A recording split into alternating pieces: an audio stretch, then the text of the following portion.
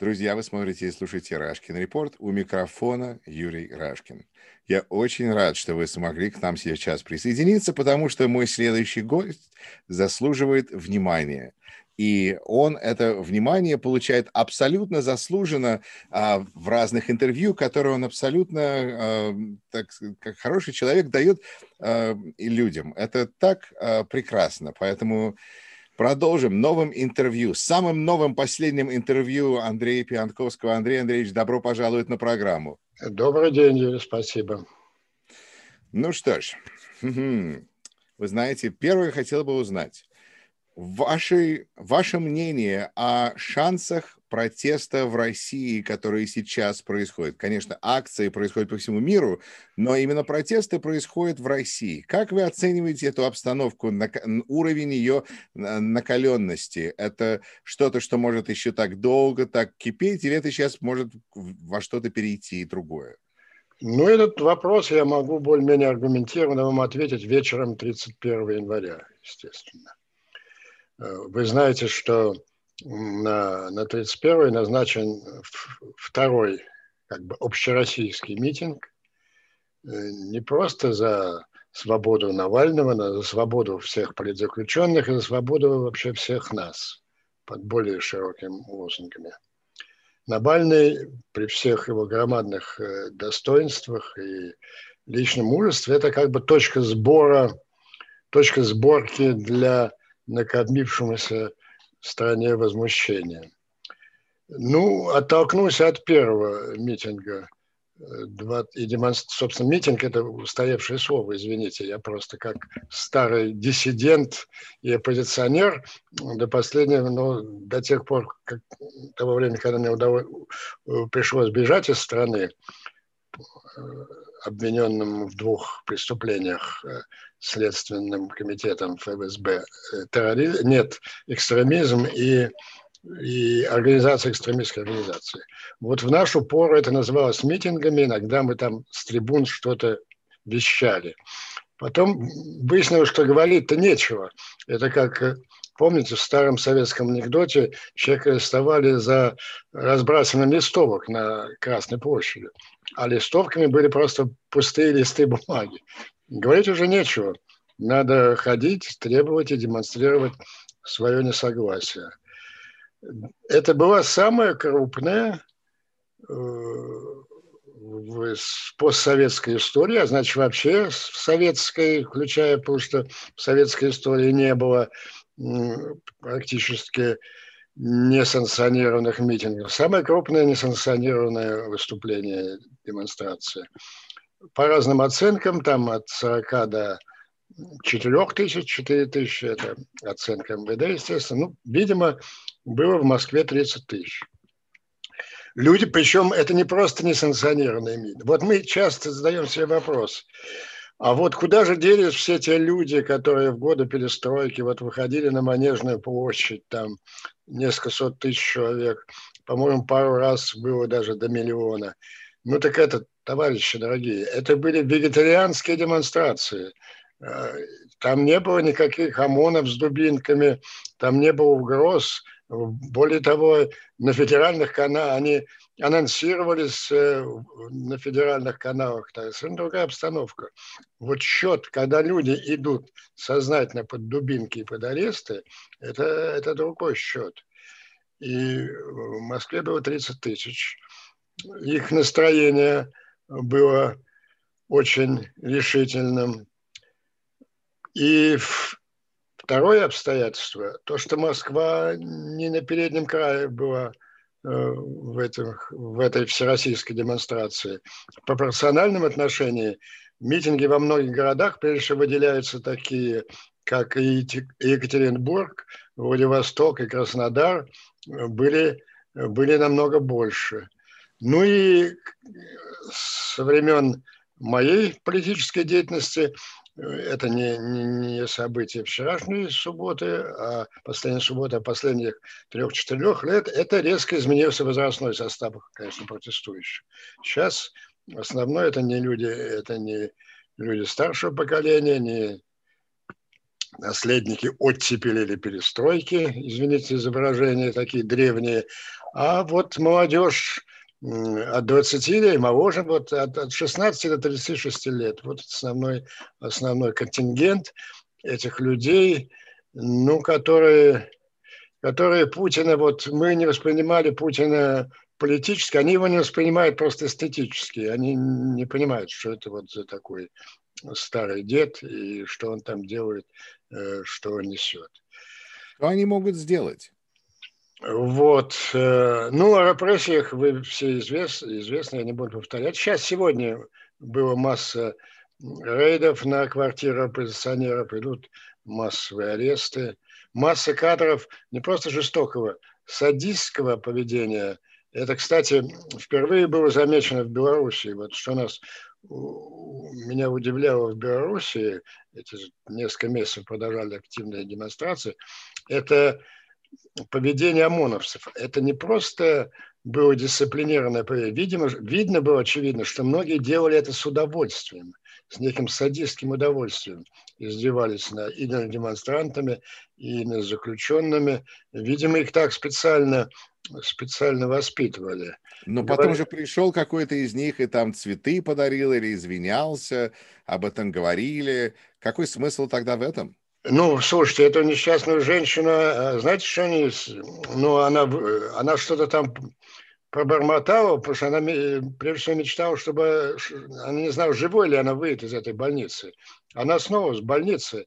И более того, к ней пришли органы опеки, которые собираются отобрать у них 2 детей. У нее. Это было изощреннейшее издевательство власти продолжается. А кроме того, там были такие сцены показательных пыток. Вот молодого человека, несколько ОМОНовцев специально потащили, положили его на бордюр, так, чтобы нога свешивалась, зажали колено и силой били по голени. Это, как мне говорят, это бандитский способ перелома костей, вот, принятый в преступных организациях. Есть сцена избиения дубинками уже совершенно раздавленного человека на барьере. Так вот, я возражаю, тогда сделал неосторожную реплику себе позволил, наблюдая за белорусскими событиями. И я говорю, что вот, ну, при всем моем отношении, и все мы понимаем о наших ОМОНовцах, я не думаю, что среди наших ОМОНовцев так много людей, которые были способны на эту жестокость. Но вот то же самое проявилось и в субботу. То есть, видимо, режимы Лукашенко и Путина, они профессионально уделяют внимание воспитанию. А это сделать, в общем, нетрудно. Такие садистские наклонности есть в каждом человеке, к сожалению, с человеческой психикой есть такие центры. И когда они как бы поощряются социумом или властями социума, они выплескиваются наружу. Это же известно. Какой смысл в этом? Это запугать, чтобы люди больше не выходили? Потому что люди же начинают отбиваться уже. Было несколько фотографий, люди уже бьют обратно. Вы знаете, героем стал один чеченский юноша. Даже все выучили точно его имя. Саид Махат Джамаев. Вы не видели эту сцену? Он один отбивался от кучи ОМОНовцев. Нет, этого я не видел. Нет. Ну, найдете это, на Гугле. Войти, чеченец отбивается от ОМОНа. Ну, чеченцы, может быть, не самые популярные люди в Москве по разным причинам, но интернет полон восторгов по отношению. Вы знаете, я что-то об этом слышал на Эхо, потому что говорили, что вот, по крайней мере, чеченцы там отбиваются или за своих дерутся, или какая-то у них есть, а русские просто так вот, и, да, не отбиваются. Ну вот, я даже позволил себе написать по этому поводу, посвятить этому юноше один твит, я сейчас попробую по памяти процитировать. Отважный чеченский юноша Саид Махат Джамаев наглядно объяснил, почему путинские бандиты проиграли войну Чечне и выплачивают ей дань. а в то же время покорили огромную Россию, которая сама платит им дань. Борис, брат, мы тобой гордимся. Мне кажется, что я выразил вот отношение очень большой части общества к этому чеченцу. Интересно, то есть вы говорите тут не о том, что чеченцы просто защищаются, а о том, как чеченцы относятся к России, к российским ОМОНу. Ну, чеченцы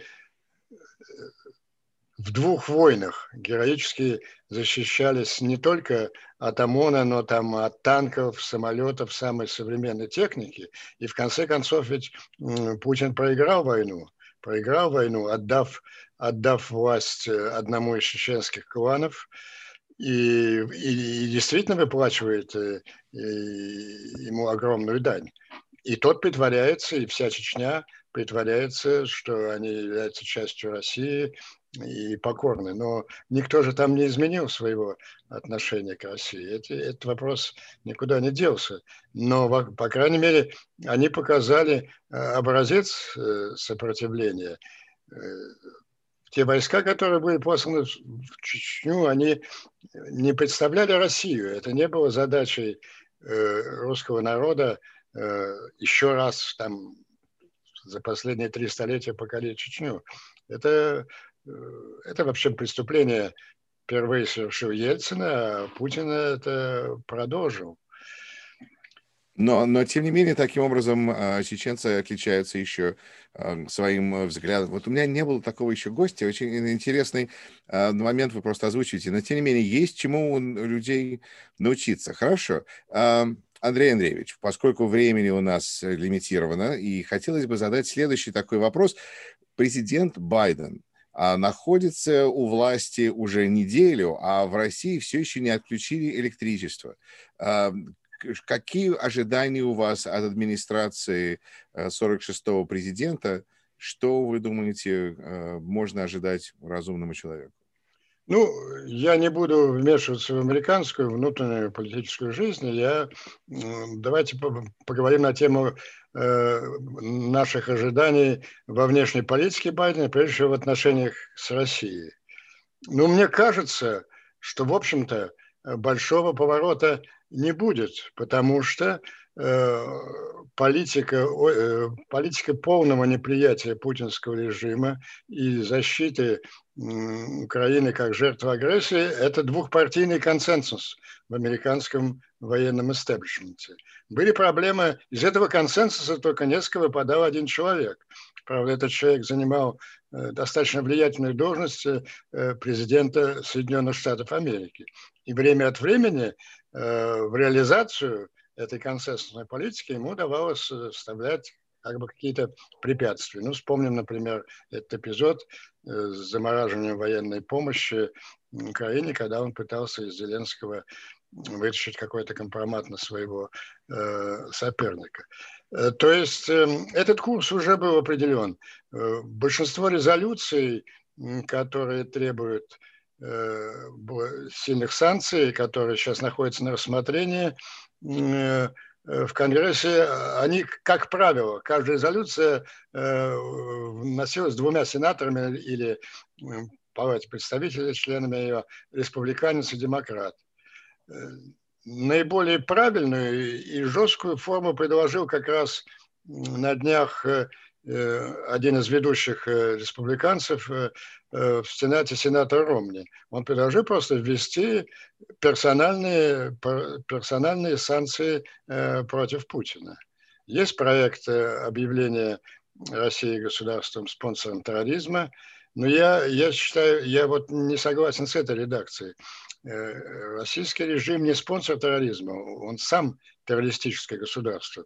Во-первых, мы совсем недавно узнали, что, кажется, у нас, кстати, сегодня дополнительные разоблачения были по этому поводу, что у нас существует курируемый на самом высшем уровне эскадрон смерти, вооруженный боевым химическим оружием, который уже 5 лет заезжает по стране и по некоторым европейским странам, уничтожая политических противников Путина.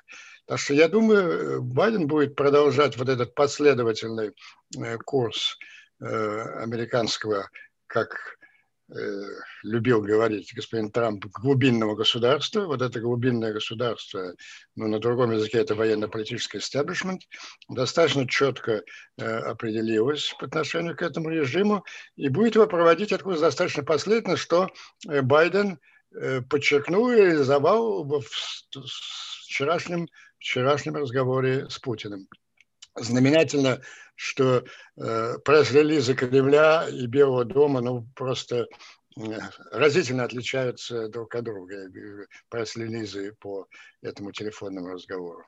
Да, это как-то похоже, как будто кто-то решил включить свет, завел мотор, машина заработала, и вдруг мы стали опять думать о правах человека. Это очень обнадеживает. Но что же, как вы думаете, во-первых, Трамп оставил после себя какое-то наследие в этом Deep State, какие-то опасных агентов разрушения, которых теперь придется оттуда выковыривать, или все-таки система выстояла? Ну, еще раз скажу, с 20 января 2021 года фигура Трампа меня не интересует, потому что он меня интересовал только с одной точки зрения. Я здесь политический беженец, не укоренен в вашу внутриполитическую жизнь. Меня интересовала внешняя политика, прежде всего отношение к России. Я думаю, никаких закладок в этом ключе Трамп оставить не мог. Ну, сейчас я скажу об одном исключении. Потому что, ну, еще раз повторю, жесткий курс на противостояние Путину – это был консенсус всего американского военно-политического истеблишмента, за исключением некоторых фигур, которые давно находятся на таком подсосе от Кремля. Ну, если говорить о моих коллегах, политологах, обозревателях, то это два моих постоянных противников в течение последних 20 лет. Одному из них даже удалось выжать меня с Радио Свобода, он угрожал процессами против Радио Свобода. Это замечательный российский разведчик Дмитрий Константинович Симис, который позиционирует себя в Америке как Дмитрий Саймс, президент там American National Interest. И мой бывший друг, между прочим, мы с ним дружили долгие годы, пока он не был соблазнен совершенно громадными деньгами в Киссинджер Associates, Том Грэм. Вот это два голоса Путина, они продолжают повторять по прописям из Кремля. Ну, в Конгрессе были, вы, наверное, помните, были известные конгрессмены и сенаторы, которые... Велден такой, он был увлечен в получении больших денег. Сейчас остался один, Рэнд Пол, либертианец Рэнд Пол. Вот он... Ну, Линдзи Грэм всегда во все стороны, да, но сейчас... Нет, о Грэме я говорю не о Линдзи, а о Томе Грэме. Томе Грэме, да. Ну, Грэм, да. Есть Рэнд Пол, хотя Линдзи Грэм это, наверное, другая компания. Он не обязательно кремлевский, он просто как бы Нет, туда, где власть. Он так же, как Трамп. Я, кстати, считаю, что, возможно, Трамп и не был кремлем. Он вот так думает. Вот он думал так, как очень было выгодно Кремлю, что НАТО – это устаревшая организация. Вот, между прочим, сейчас об этом можно сказать. Раньше я не говорил это вслух, чтобы совсем уже не пугать народа и государства. Вот 4 года НАТО не существовало при Трампе. Потому что НАТО – это пятая статья устава. Это гарантия коллективной безопасности, но прежде всего имеется в виду такие страны, как Прибалтийские и Польша, которые непосредственно угрожают, возможно, российской агрессии. А какая может быть гарантия безопасности? Только Соединенных Штатов. А гарантия безопасности Соединенных Штатов – это гарантия одного человека, главнокомандующего, который находится в Белом доме. Так вот, Трамп не упустил ни одной возможности подорвать психологическую credibility вот этой гарантии. А ведь это же все психология. Пятое, почему Россия не совершает агрессии против, скажем, Эстонии, только потому, что она полагает, что 5-я статья будет выполнена. А когда Трамп все время Давай какое-нибудь проходное интервью там Фоксу, всегда говорит о том, что вот какие-то есть сумасшедшие черногорцы, а нам за них придется воевать, или что Таллин, это один из его первых, Таллин это пригород Санкт-Петербурга, и они готовы пойти за него на Четвертую мировую войну. Это все такие психологические. И, кстати, в этом же ключе и задавал сенатор Рэнд Пол сегодня вопросы на слушаниях госсекретарю. Это же все подрывает именно credibility, есть прекрасное авторитет, мне кажется, английское авторитет. слово, но не то, вот оно по-английски доверие, скорее, к этой стороне. Доверяемость, гораздо точнее передает вот этот военно-политический смысл этого. Хорошо. Тогда, если есть этот авторитет того, что может произойти, кредибилити, и мы теперь видим, что Байден будет делать то, что нужно, хотя это занимает время. Вы видите какую-то реакцию от Кремля на то, что происходит и с протестами, и с Америкой? Кремль согласился на продолжение этого договора СНВ на 5 лет. Это уже прогибается под Байдена, или как вы расцениваете эту ситуацию? Это никто ни под кого не прогибается. Это еще раз что такое договор СНВ? Это признание того, что наши два государства могут уничтожить друг друга по несколько раз, и поэтому неразумно разворачивать еще новые объемы вооружений, чтобы уничтожить друг друга, скажем, не 10, а 15 раз. Это простая истина пришла счастливо за несколько минут до катастрофы в голову Кеннеди и Хрущеву, когда они становились на краю пропасти. И так родилась так называемая доктрина взаимного гарантированного уничтожения. Все договора СНВ – это и есть по существу констатация этой истины. Это так же, как 2 × 2 = 4. То, что наши две страны еще на 5 лет продлили справедливость формулы 2 × 2 = 4, не требовало прогиба ни одной стороны под другую. Но это ничего не означает в наших взаимоотношениях, и Байден как раз это очень жестко подчеркнул.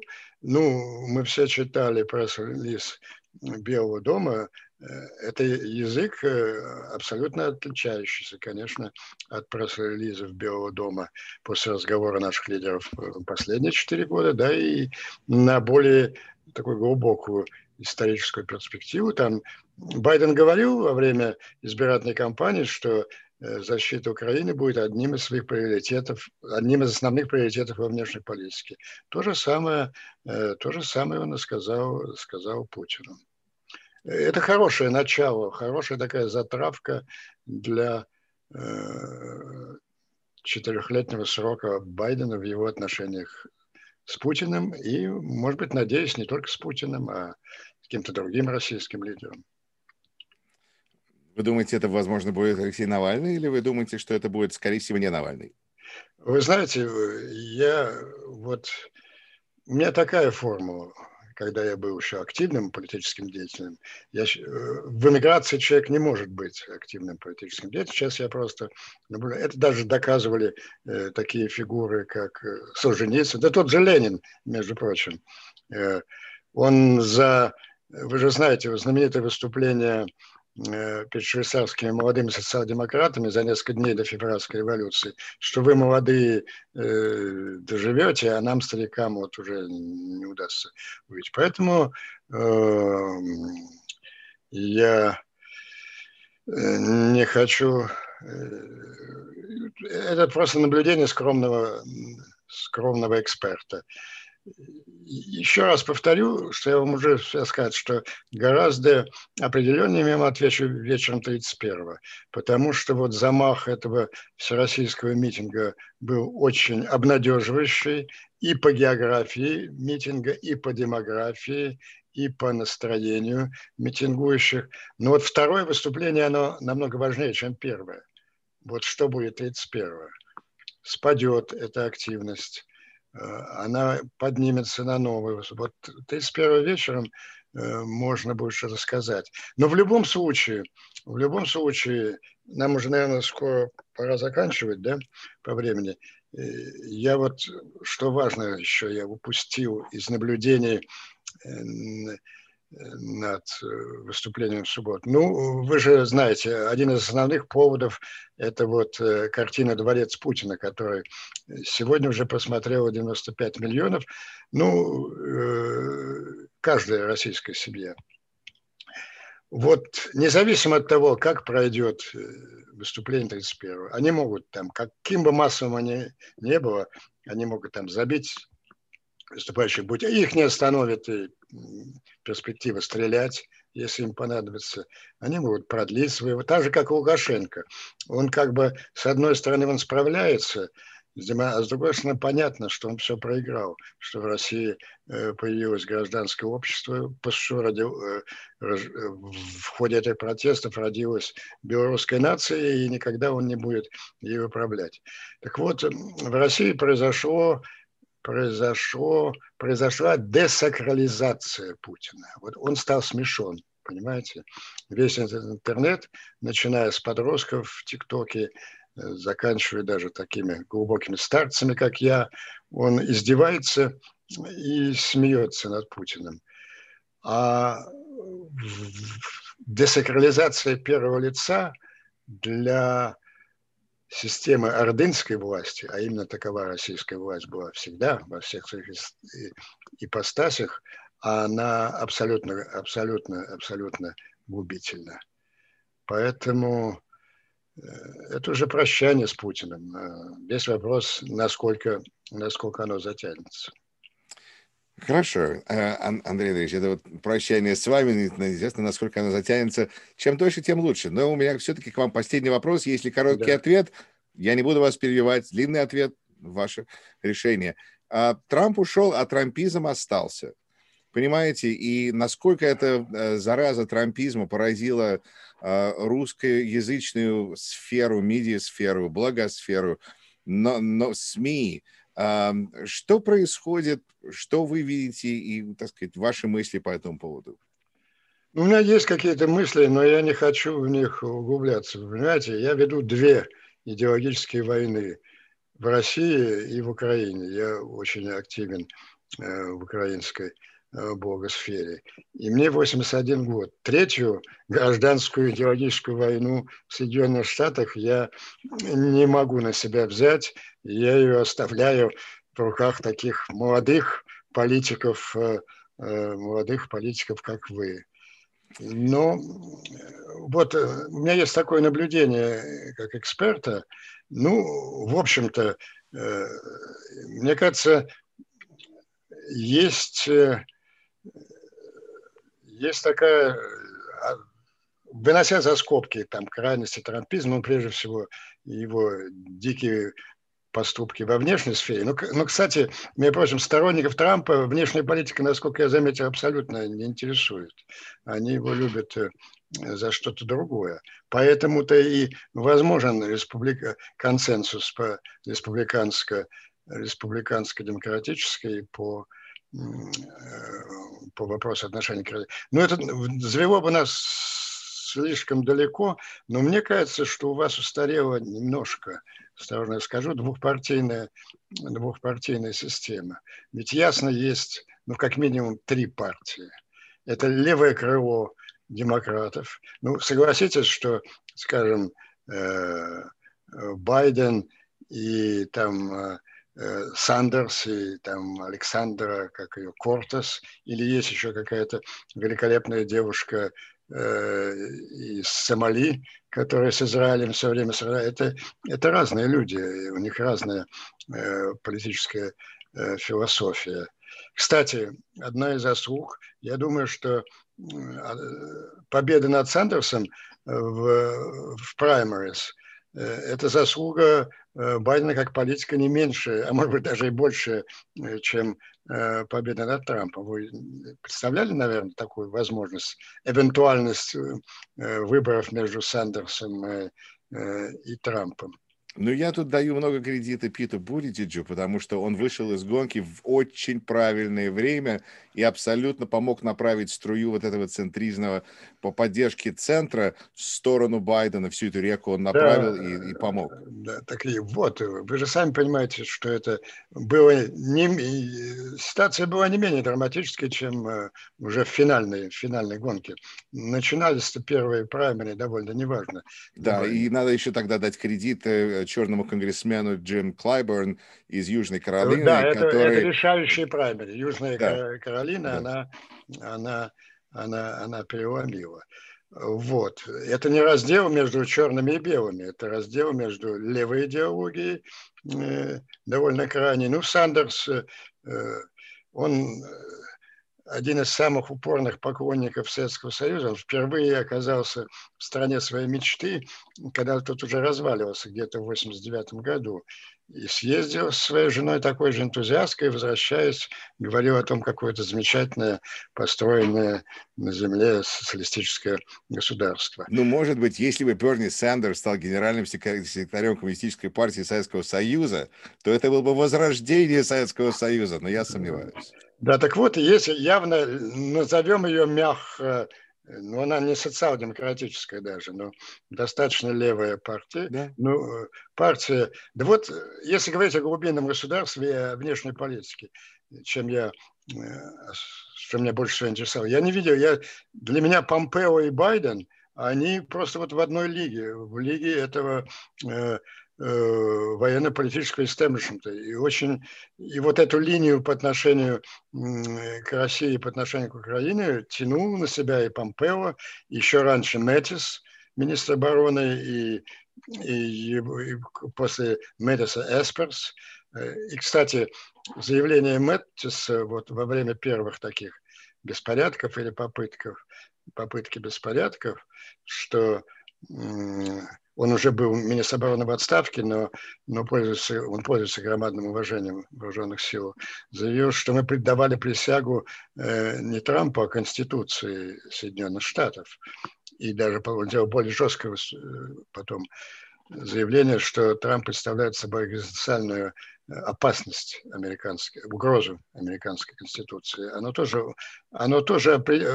очень сильно направило такое центристское и даже право-центристское движение в лагере. Ну, Но, возможно, потому что эти две разные группы оказались в одной партии, им удалось консолидировать свою силу и выиграть. Да. Потому что и социалисты, и армия оказались под одним зонтиком.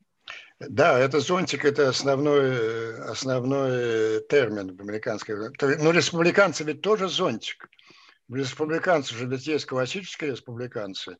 Ну, вот те же Ромни, Рубио. И есть те люди, которые вот громили Капитолий. Ну, это крайности, но, в общем, есть достаточно консервативные люди с таким консервативным мышлением. Там тоже две партии.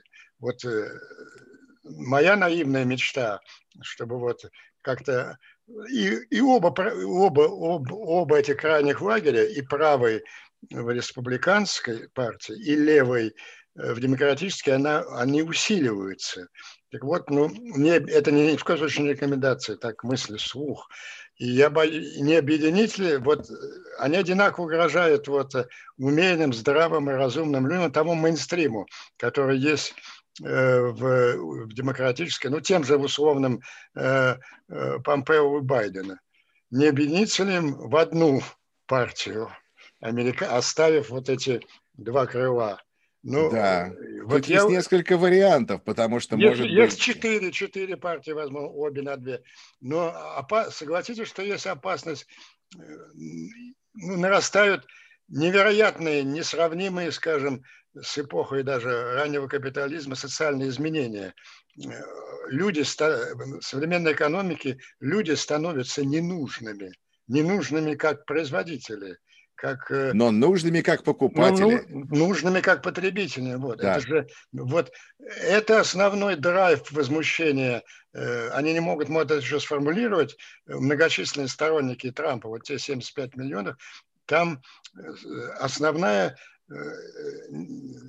дело не в том, что, как Маркс писал в своих наивных представлениях, эксплуатация капиталистов рабочим. Не нужны никакие рабочие современному капиталу. Это мы еще... Америка наиболее остро воспринимает эту проблему, потому что вы, как самое продвинутое постиндустриальное общество, они ближе к ним оказались. И вот в этой ситуации левые и правые радикалы, они имеют большую почву. И центр, такой двупартийный центр, мне кажется, очень должен задуматься над этими проблемами. Ну и также, в принципе, социоэкономический раздел, когда, если смотреть на людей как бы по уровню заработка, то мы видим, что есть только низкая, маленькая прослойка сверху и все остальное. И тут тоже есть какие-то варианты для того, чтобы люди могли объединяться. Вместо того, чтобы думать просто о каких-то идеологических, там, дайте мне мой пистолет. Так сказать, есть другие способы измерения. Андрей Андреевич, было очень приятно с вами пообщаться. Я буду рад продолжить. Вы хорошо знаете американскую политическую систему. Очень хорошо. Я буду рад всегда с вами продолжить этот разговор. Большое вам спасибо за участие в нашем Спасибо. эфире.